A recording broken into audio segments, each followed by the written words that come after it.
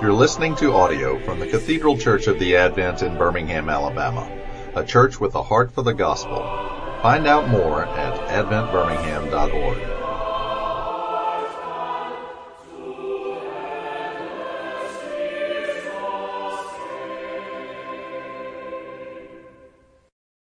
Let's pray. Gracious Father, be with us now as we remember the old collect. O God, who makest us glad with the yearly remembrance of the birth of thine only Son, Jesus Christ, grant that as we joyfully receive him for our Redeemer, so we may with sure confidence behold him when he shall come to be our judge, who liveth and reigneth with thee in the Holy Ghost, one God, world without end. Amen.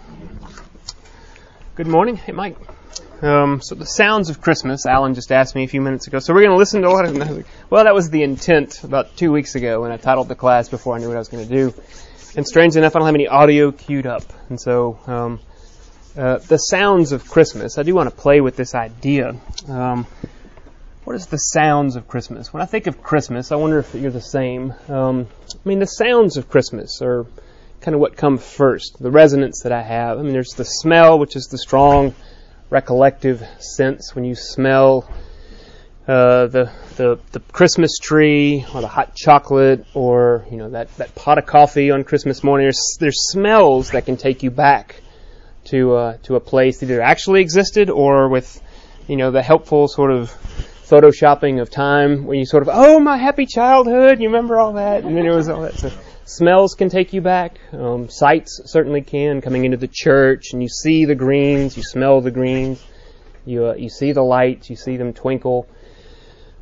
But I think it's the sound. It's the sound, and we're bombarded with it. Now it's almost become cheapened, where the sounds, it's become a point where it's too easy of a target. But October 28th, you start to hear the sounds of Christmas if you stop long enough on the radio to hear the Christmas songs. But it's about this time of year, about this time of the month, where the sounds begin to kind of work their way in, to me anyway. The sounds of the songs, the sounds of conversations, the sounds kind of around conversations with my children, spent the day with Margaret yesterday, part of the day. Just those sounds starting to think and talk and interact and have the sound be the avenue to the heart. And I guess that's where I want to go. A preface to this little class, which I guess I've done a lot in the past several years, is I like to teach this particular Sunday, the Sunday before Christmas, and with all intent. I'm teaching myself, I'm talking to myself to kind of feel it. Feel Christmas.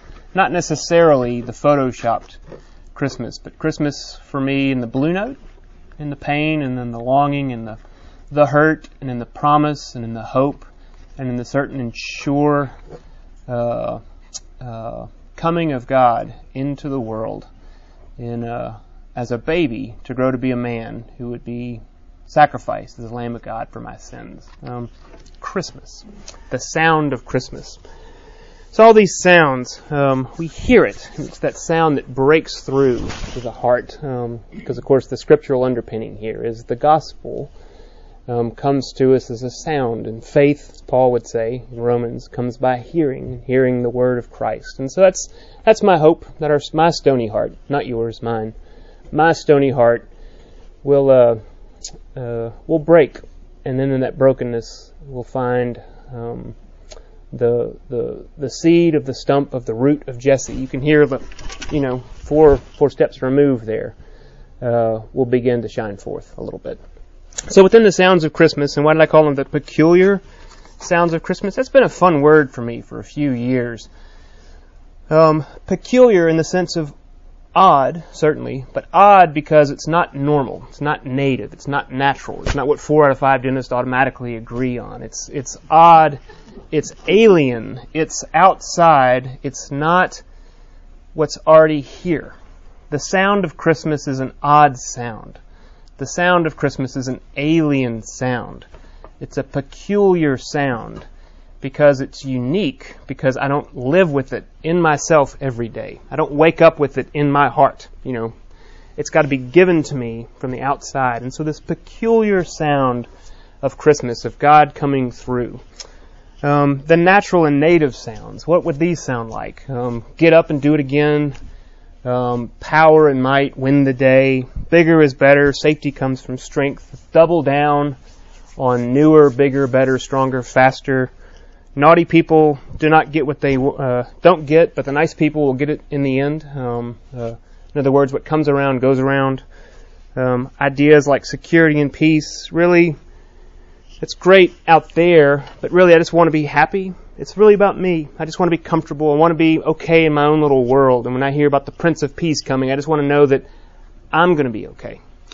Very selfish, self-interested sound. It's native to me. And then in some ways, more than anything else, I wake up and the natural sound is that I know what's real and what's true, what's actual, what's needed, and what's good. And I'm a good arbiter of that. I'm a good judge of that. And I tell myself what's good for me. And I know what to expect. And I can look at something and say, that thing that's coming, that's going to be helpful. But that thing over there, that's not helpful. That's natural. But the sound of Christmas is an alien sound. I might look at it and say, that thing over there, that's helpful. And God's going to say, not at all. But that thing over there that I don't even want to look at, He's going to say, there I am. And we'll see that in a minute. So this alien sound of Christmas. One place I go is, haven't done this before. One thing I have to do is, since I do this class, it's like my only repeated class. It's like, okay, come up with something a little bit different. Don't do In the Bleak Midwinter again. Which is still got me. Still got my heart. But here's C.S. Lewis. Here's how he called this. Enemy-occupied territory. That's what this world is. Christianity is the story of how the rightful king has landed. You might say landed in disguise. And is calling us all to take part in a great campaign of sabotage.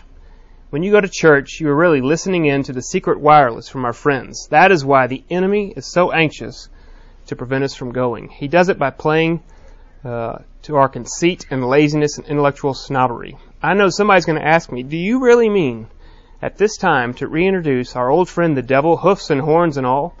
Well, what time of day, what the time of day has to do with it, I'm not sure. But I am not particular about the hoofs and the horns. But in other respects, I say, yes, I do. I do not claim to know anything about his personal appearance, Satan. But if anybody really wants to know him, I say, but if anybody really wants to know him better, I would say to that person, don't worry. You really want to, you will. Whether you'll like it when you do, well, that's another question. The whole idea here of enemy-occupied territory, and God, as it were, planning an insurgency and coming through. It's the beginning of the alien invasion, the outside invasion of the world as it is. The natural and native sound has to be undone. So what are some of these peculiar sounds of Christmas, these alien, strange, and distinct sounds? Play with a lot of these, I think. The sound of waiting and longing, of promise and hope, of hiddenness and of the ordinary, but then of revelation. The words like behold and lo are going to be really important words that sort of tell us to wake up, behold, awake, lo, hear, see, feel, touch, taste. And then ultimately the sound of security and peace. So starting with all this in Advent, as we talk about a lot, our namesake, the coming of the two Advents, Zach's great sermon today, the sound of waiting and longing. I don't know what hymn you think of, what song, what sound you think of, but that's O come, Emmanuel. The plea of coming, of course the emotion you might say on the flip side is longing. The description of that is waiting. The description of that is waiting. As Tom Petty said, waiting is the hardest part. You know, we wait and we wait and we wait. I remember most in this room will remember this. A few of y'all won't. When microwaves just came, you remember that? And it seemed like you could put a cup of water in there and it would be hot in 2 minutes. And that was like, wow, it was unbelievably fast. And yesterday I caught myself, I was making myself a cup of hot water for an instant coffee, and I remember thinking like, come on, hurry! It's just everything feels like it's waiting. I'm waiting for the page to load. I mean, get a grip, Gil. It's not that big a deal. I mean, and I feel like this internet thing is so slow.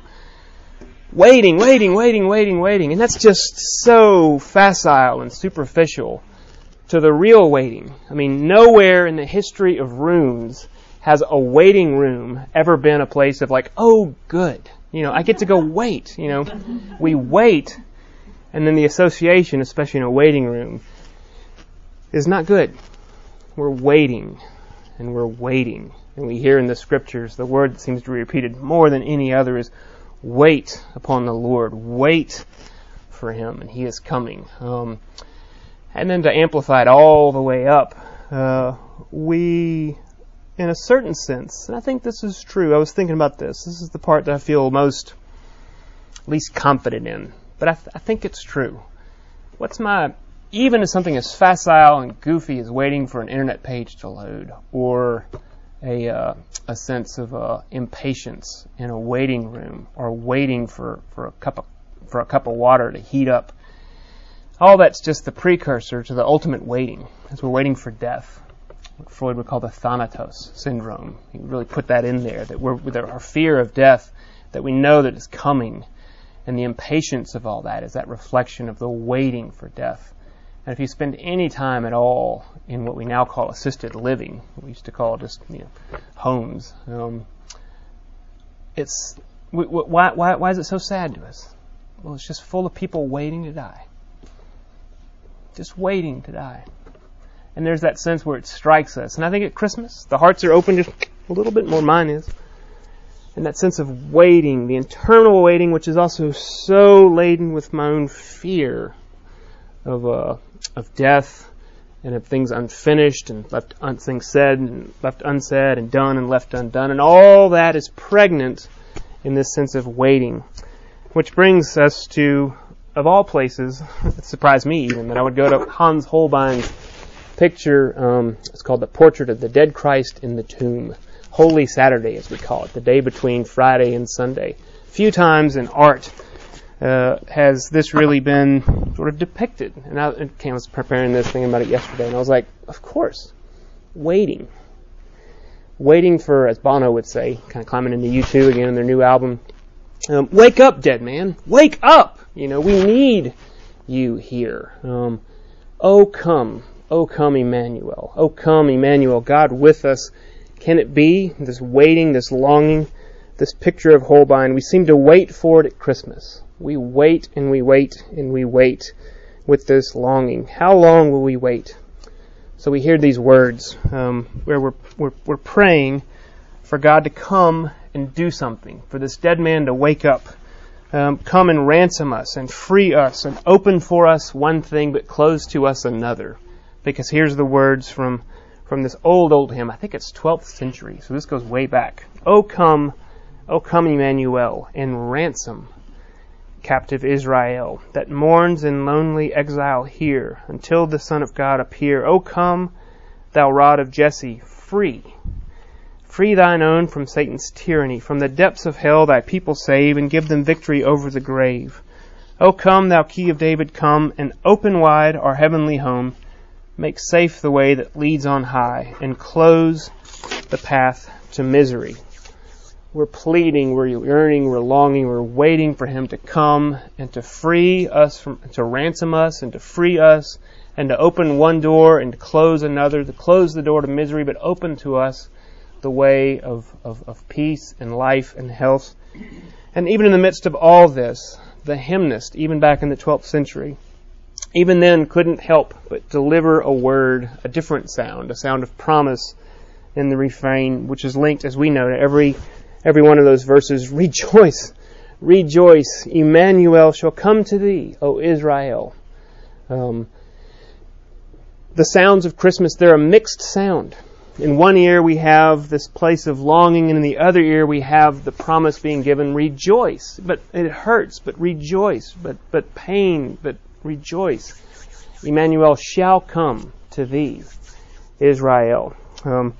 So these sounds of longing and hurt and provision and fear, we can go through and think about different sounds. The sounds of hiddenness and of the ordinary, and the sound of revelation, the sound of behold, the sound of lo. Getting ahead of ourselves a little bit with Christ coming, let's think about a little bit further how I might expect him to be here. Again, this native sound which is present. If you'd expect divinity to come, it might look something like this. Lo, he comes in clouds descending. And certainly it will, with thunder and great might, with lightning bolts and with, muscles. This is John Paul Rubens. Some of us have seen this. It's in the Alte Pinothek in Munich, where he comes again, and he will the second time, on the clouds in great glory, where every tongue shall confess and every knee bow and confess that this is Jesus Christ the Lord, Adonai, the Mighty One, the one who is the Lord as the boss, as the authority over all, even over time itself. When he says stop, that even time will stop, that all things and all manner of things will then be judged. Even the prayer that we're going to pray again on Sunday, next Sunday, Christmas Eve, that's what the prayer is about. It's very unromantic, that when Christ comes again as judge, Advent, that the provision of the child at Christmas will be our Savior. So all these themes are present here, this mixed sound, this thunderous sound. But this isn't how God comes the first time.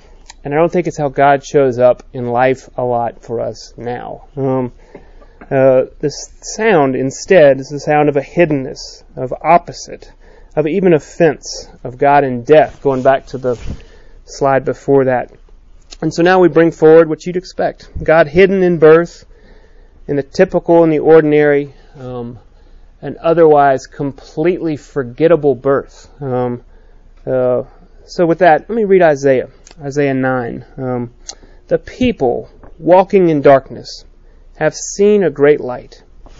On those living in the land of deep darkness, a light has dawned. For to us a child is born, to us a son is given, and the government will be on his shoulders, and he will be called Wonderful, Counselor, Mighty God, Everlasting Father, Prince of Peace.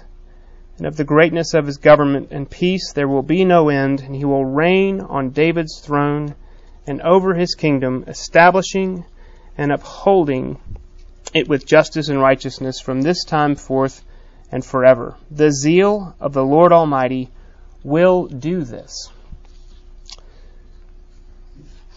But that's all promise. That's all future tense. It's coming, and he shall be called, and he will do this. But what about now? And this is where I really wanted to kind of get to. If I have a hymn that surprises me this year, it's O Little Town of Bethlehem.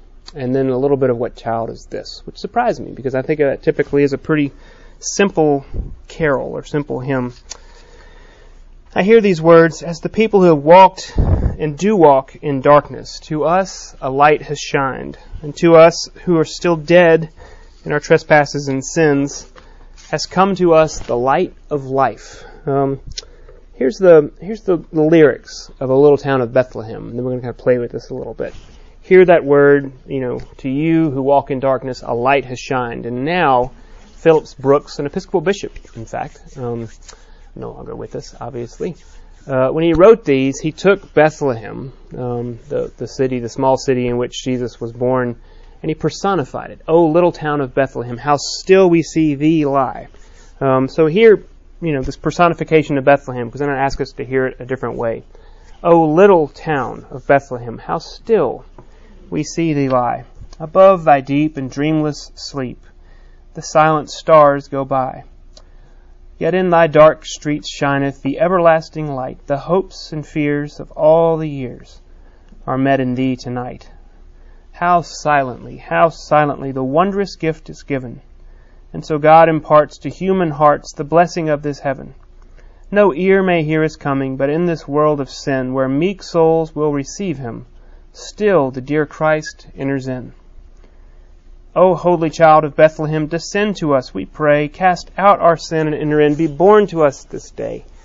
We hear the Christmas angels, the great glad tidings tell. O come to us, abide with us, our Lord Emmanuel. Familiar words. Going to try to actually break down the familiar and come into a different place. As Phillips Brooks personified Bethlehem, what if we personified these same words to our own hearts? As if it was being spoken not to, O little town of Bethlehem, but, Gil, in your own heart, how still I see you lie. Above your deep and dreamless sleep, the silent stars go by. And we hear that, and he can break this down. I think it works. Little town. Oh, little child. That's the way the scriptures will often speak to us. And it's correct. Little town of Bethlehem, this inconsequential, nothing backwater place where you're of no consequence. You're of no import. You're of no worth. You're of no matter. You have no weight. And in the scheme of cosmic history, the billions and billions and billions of people who have lived, past, present, and future, who am I to think that my own needs, my suffering, my longings are they really going to sort of tip the cosmic scale, as it were? It's just now it's the grains on the sand of a seashore, or even smaller than that, a fleck of dust that you can't even see.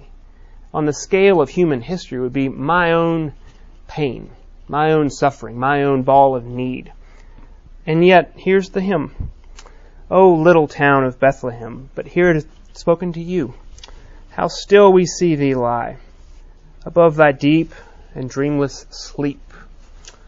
The Bible, Paul, 1 Corinthians 15, and other places would describe our own sleep, the sleep of death, dead in our trespasses and sins, not being able to do anything. Great image that I was given this week. In fact, no, it wasn't him. I need to find this video because it would be a great illustration. Evidently somewhere they did up in the space station, or long before that, they had an astronaut and somebody else put him right here. And there's the wall right there. And they said, okay, now go to the wall. And he does this, and of course he flips and all that, because we have what's called an internal center of gravity, and he could make all these gyrations and locomotion, and he could flip every which way, but he could not move 6 inches to the wall. He was stuck. He was dead in his trespasses and sins. Now, he was alive in himself, as it were, spinning around, doing all manner of things, and it would probably be a ton of fun for the first 5 minutes, as long as you knew that somebody else was right there to sort of move you to the wall. Because if he just stays there forever, he can't do anything about it. I mean, that's a picture almost of hell, isn't it? Of not being at your salvation right there, but you couldn't go. Above thy deep and dreamless sleep. Deep and dreamless, this place of being dead in our trespasses and sins. Not being able to move 6 inches, much less, from hell to heaven, from judgment to grace, from any place of provision, to any place of provision. How you see the silent stars go by. Yet, and what a word of hope, God breaking into enemy-occupied territory. Yet in thy dark streets shineth. This personification of our own hearts having just massive continents of unevangelized lands. Joseph Conrad. Yet in thy dark streets shineth the everlasting light. The hopes and fears of all the years are met in thee, in you and me tonight. There's a real pregnancy there, isn't there? And so here, contrasting the normal way, and there's nothing wrong with this. I mean, this is just one of the first ones that came out in Google. I mean, this is how we associate the sights, the sounds, the smells of Christmas. Of a manger, and Mary, she's beautiful, and Jesus is clean, and all the animals are nice, and they're sitting there. But, this is, Christmas today. You can always imagine that. And I think with some fruit in a forgotten place, commotion and busyness, because there's no room for them at the end, can't get into any place, couldn't afford it anyway. They're selling pigeons, which means they're poor. And being born in a box, or being put in a box, something else like that. I mean, this is where they're going to show up, someplace like this, in the dark streets of our human hearts. Let in that dark street shineth the everlasting light. So thinking this, now pulling over Flannery O'Connor, if you've been in some of my classes in years past, you'll remember her vivid scene from one of her stories where she describes Jesus as that blue-cold child. It's that great phrase. Behold, this blue-cold child, in whom the hopes and fears of all the years are met in the silent town of Bethlehem, not to mention the silent space of our own hearts, where each of us are dead in a deep and dreamless sleep. Behold this child, your Emmanuel, that you have cried out for. Come and behold this child, this God with you, your answer to prayer. Your answer to prayer? This blue-cold child? Your answer to longing? What child is this? This is Christ the King. This blue-cold child, born in a box, born amidst the unclean, right next to manure, in the bleak midwinter where earth stood hard as iron, impenetrable. This is Christ the King. What child is this who laid to rest on Mary's lap is sleeping, whom angels greet with anthem sweet while shepherds watch her keeping? This is Christ the King, whom shepherds guard and angels sing. So obviously I'm blending my hymns here. But hearing the first verse and a half with what also surprised me, in sort of the cynicism of my own heart, of like, this blue-cold child, this is going to be the Savior of the world? But remember, the sound of Christmas is an alien sound. And when I say that is good and that is bad, and I would say that is not going to change this cosmic scale. If I can't do it, this baby's not. That baby, there's nothing, there's no hope there.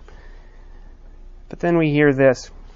Our Bible study, so whom are here, we've been going through Isaiah this year, and what's normally it's the reading for Good Friday, so going back also to the dead tomb, Isaiah 52 and 53. Isaiah, not surprisingly, to get our attention before we read these words, he first says, "Awake, awake," and then a few verses later he says, "Behold."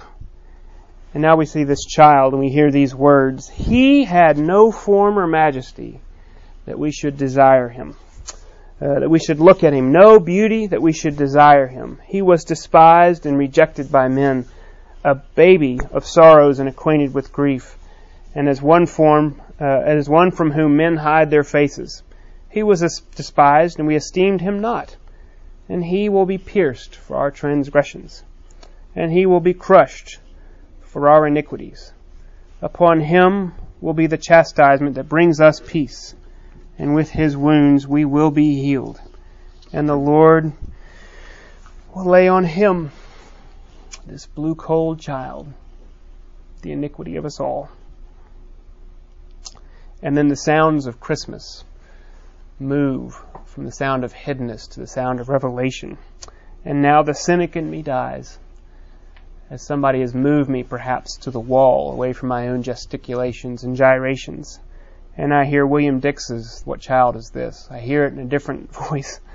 And I don't say, this is Christ the King, but actually now I come to him and say, this, behold, awake, lo, this is Christ the King, whom shepherds guard and angels sing. Haste, haste to bring him laud, the babe, the Son of Mary. And then with wonder, I start to ask, how could he be there? How could he, the pre-existent Word of the Father, now in flesh appearing, how could he be here in a forgotten barrio, placed in a box, placed in a manger? Why lies he in such mean estate, where ox and donkeys are feeding? Good Christians fear, for sinners hear the silent word is pleading.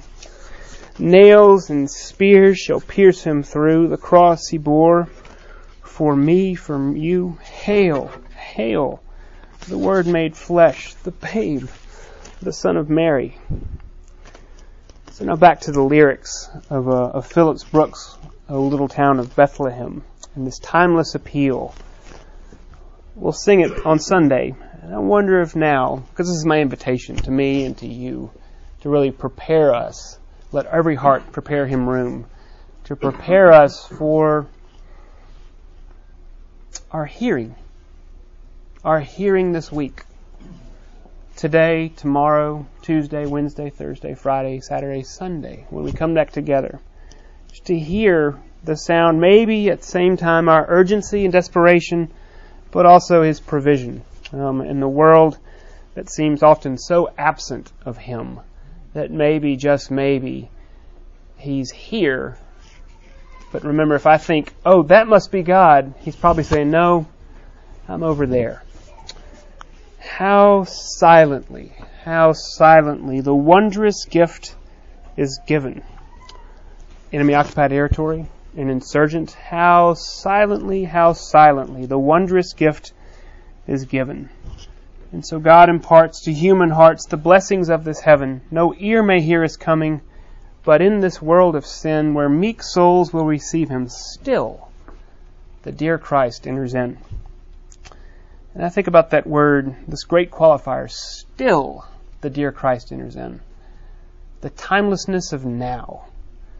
The in spite of my failure, my weakness, my inattentiveness, my inability to hear, I can't move 6 inches to do anything. Still, the dear Christ enters in. There's no sound that's native to this. Every native sound in me would say something like, for God's sake, Gil, just do something. Get up. Walk to Him. Say yes. Move. Do something.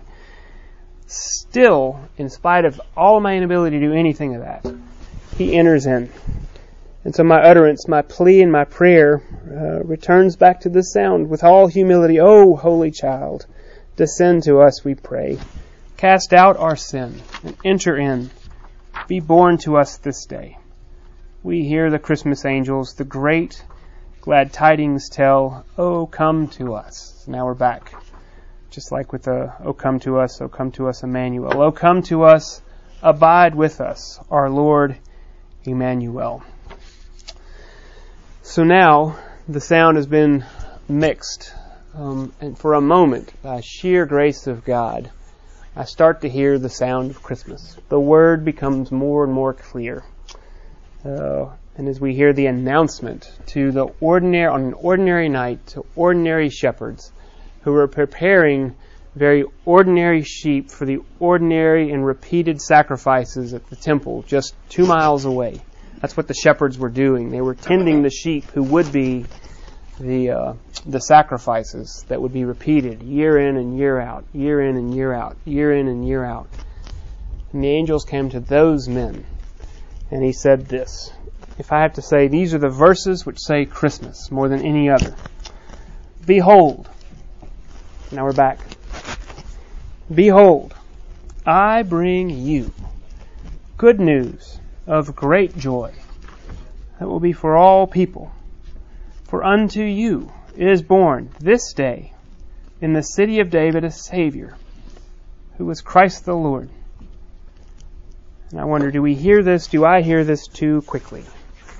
Do I lose the force behind this Christmas announcement that this is the Word which tells at once of my own need and God's provision, the birth and entrance to the beginning, the Alpha of my new life, the thing that has happened in that timelessness of the now. This day, not only that day, but this day, again and again and again. December 25th, December 26th, July 7th, November 6th, again and again and again. Born to you this day. Do I hear it too quickly?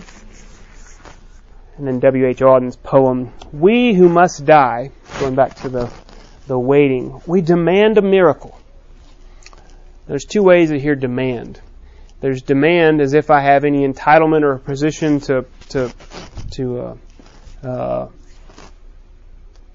recall some action on another person. I demand a recount. Or it could be the last and desperate plea. We who must die demand a miracle. How could the eternal do a temporal act, the infinite become a finite fact? Nothing can save us that is possible. That's over here, the native word. We who must die demand a miracle. So I hear it again. We who must die demand a miracle. And the announcement which now starts to come through in both ears, behold, I bring you good news of great joy that will be for all people. For unto you is born this day in the city of David a Savior, who is Christ the Lord. And the sound of Christmas is the sound of miracle. Hark! The herald angels sing. Glory to the newborn King. Peace on earth and mercy mild, God and sinners reconciled. And now I try to make sense of this whole peace on earth, peace and goodwill towards men and all that. And I was like, oh yeah, I got it wrong. I thought peace was the absence of war and conflict and all that. And it's this idea of God and sinners are reconciled. What am I being saved from? War, poverty, famine? Sure. The law, sin, death itself, the last great enemy? Yes, but ultimately, I'm being saved from God Himself. I'm being saved from God and His wrath, His rightful wrath. Lo, He comes in clouds descending for the second and final and great judgment. And from that, the word comes. God and sinners are reconciled. And Paul says it, and he's right. Therefore, we have been justified through faith, and we have peace with God through our Lord Jesus Christ, this blue-cold child, through whom we have gained access by faith into this grace in which we now stand. What's left? I watched the end of Scrooged yesterday morning. And it's a great movie. It's really funny. It's really good. And Bill Murray's like, I get it now. I get it now. I see. And there's something like that. What's left? The sound of Christmas is the sound of a miracle. And it's the sound of being able to recognize things as they actually are. And what's left? Wonder, love, awe, praise. What's left? Rise up, all ye nations. Joyful, all ye nations, rise. Join the triumphs of the skies. With the angelic hosts proclaim, Christ is born in Bethlehem. Late in time, behold Him come, offspring of the Virgin's womb, veiled in flesh, the Godhead. See, hail the incarnate deity, pleased with us in flesh to dwell. Jesus our Emmanuel. So the last hymn that we'll sing on Sunday, Christmas Eve services, is O Come All Ye Faithful. And if there was one I was going to play, it would still be Bob Dylan's version of O Come All Ye Faithful, where he starts off in the Latin, Adeste Fidelis. O come, all ye faithful. And hear the change? We started off just 40 minutes ago, O come, Emmanuel, from that place of longing and need. I need to be ransomed. I need to be freed. I need something open to me and another thing closed. Close this path of misery to me, Lord. I need this. I can't move 6 inches. But now the last cry is the cry of come. Come, all ye faithful. Come, ye who hears the sound of Christmas. Come, ye who know the provision of our God, who speaks to us, behold, this day, this hour, this moment, born to you, a Savior, who is Christ the Lord. Come, ye faithful, joyful and triumphant. Come ye to Bethlehem. Come and behold Him, born the King of angels. Come, let us adore Him, Christ the Lord. God from God, light from light eternal. Lo, He abhors not the Virgin's womb, only begotten Son of the Father. Child, for us sinners, poor and in a manger, in a box. We would embrace Thee with love and awe. Who would not love Thee, loving us so dearly? Yea, Lord, we greet Thee.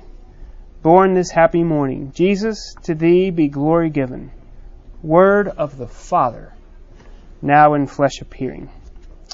O come, all ye faithful, joyful and triumphant. Those will be the last words on our ears for those of us who are secure that we have peace with God. Our call to assemble. Come, church, come, all ye faithful, joyful and triumphant, knowing that God and sinners reconciled. So let me pray. gracious Father, take these feeble words and use them in a way that you would be helpful, that a way that would prepare us to come into the next week with friends and family, with pain and with discord, with a sense of loss, but also with a great sense, as we bring so much of that anyway, that you would also break through that and give us a word of hope, of peace, of a sense of security. The zeal of the Lord of hosts will do this, Lord. You have promised that. Let it be so. In Jesus' name. Amen.